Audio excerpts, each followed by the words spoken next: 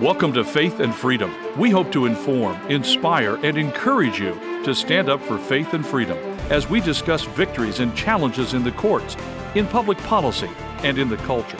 Faith and Freedom is brought to you by Liberty Counsel, a litigation, education, and policy organization. Join us now as we address the latest cultural issues across America and around the world. Our alarm bells are going off in Washington, D.C. We're going to be talking about this on Faith and Freedom. I'm Matt Staver, founder and chairman of Liberty Counsel. Joining me is Holly Mead. This issue here with regards to a central bank digital currency, or CBDC, is very concerning.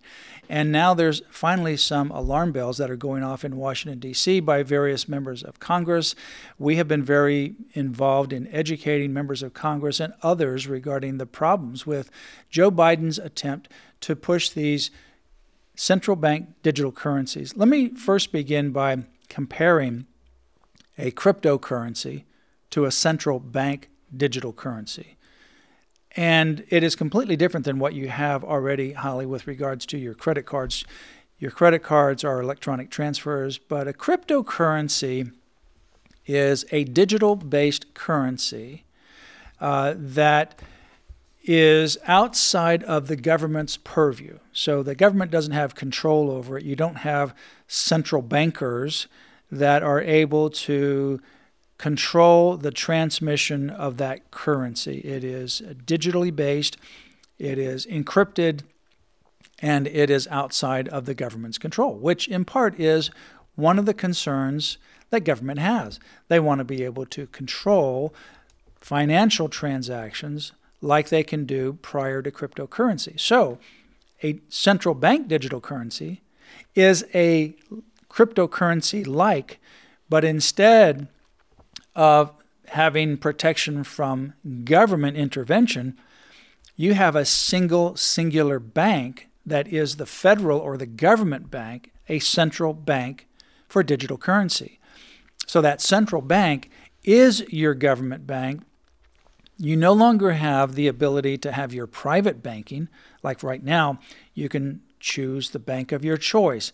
And with that particular bank, you can set up your accounts in certain ways, have certain savings, you know what the interest rates are, you know that you can get a credit card or not get a credit card. All of that's within your control. If you don't like the bank, you can go to a different bank, or you can have multiple banks. With a central bank digital currency, you have a central bank. You have a singular bank, and it is a government bank, number one, which that itself That's would red flags right there. Radically change what we have. Now, even if you had currently your typical currency, that's not digital. If you had everything going through a central bank now, that means the government would know every single transaction that you have. You know, this reminds me of the same thing they've been trying to do with these vaccine passports. They want total control over everywhere you go, everything you buy. And with this, the CBDC, they would also control how much money you have. If you want to give to a nonprofit Christian organization, they can freeze your funds. I mean, this is really tyrannical. Yeah, it really is tyrannical. I mean, it really takes the whole tracking and tracing and the vaccine passports to another level. Yeah, that's right. Definitely. And remember Dr. Naomi Wolf? Yes. Remember when she said, and she was speaking against these vaccine passports, these digitized vaccine passports?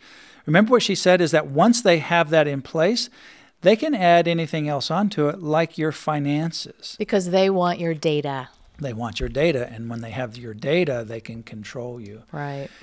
So, there's a quote here from Brian Morgenstern. He is a former senior advisor and deputy assistant secretary of the Treasury during the Trump administration. And I'm quoting him. He says, quote, "A CBDC is a digital dollar created by the federal government," close quote. He goes on to say, that may sound benign at first, but effectively giving the government digital control over consumer bank accounts has profound implications for privacy and freedom. According to Morgenstern, the programmability of these digital dollars allows governments to manipulate how and where we spend our money, going so far as to turn it on and off.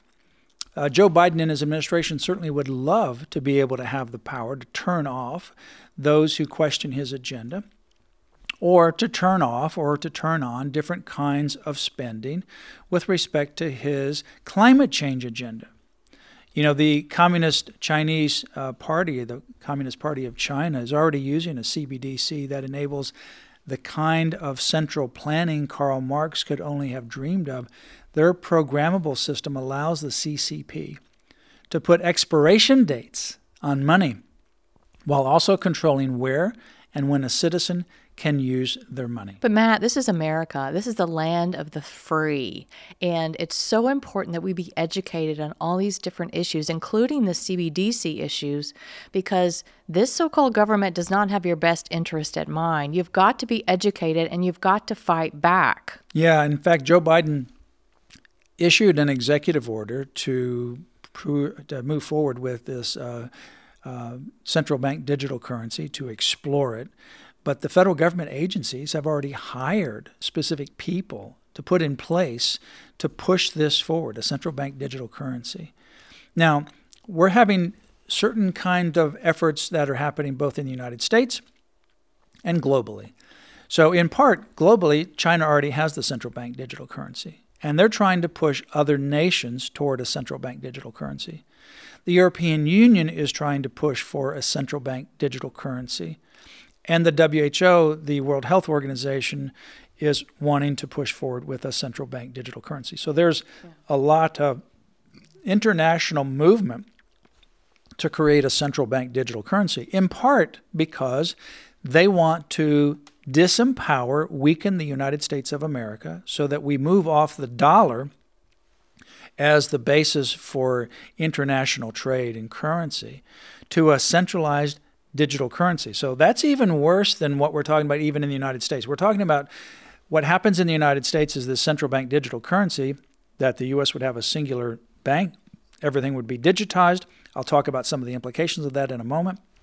But there's also global events as well, trying to do the same thing on a global basis to put all of this in a single world government. Of course. I mean, you have the WHO. It's getting ready to meet again, and that's run by a Marxist. So if you know anything about that philosophy, you don't want a Marxist controlling your money, controlling everything that you do. So you've got to fight back. So there is a CBDC Anti-Surveillance State Act. Now it has 46 sponsors in the House, where the measure is known as H.R. 1122, H.R. 1122. Majority Whip Tom Emmer, a Republican from Minnesota, sponsored the House version of the bill in September.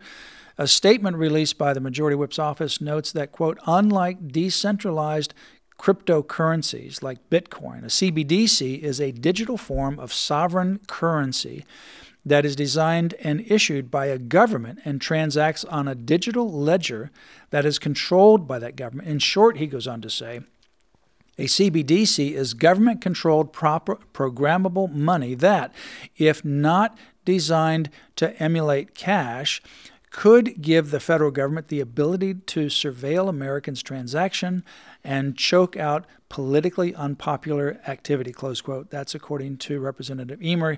He says that the administration has made it clear President Biden is willing to compromise the American people's right to financial privacy for a surveillance-style CBDC.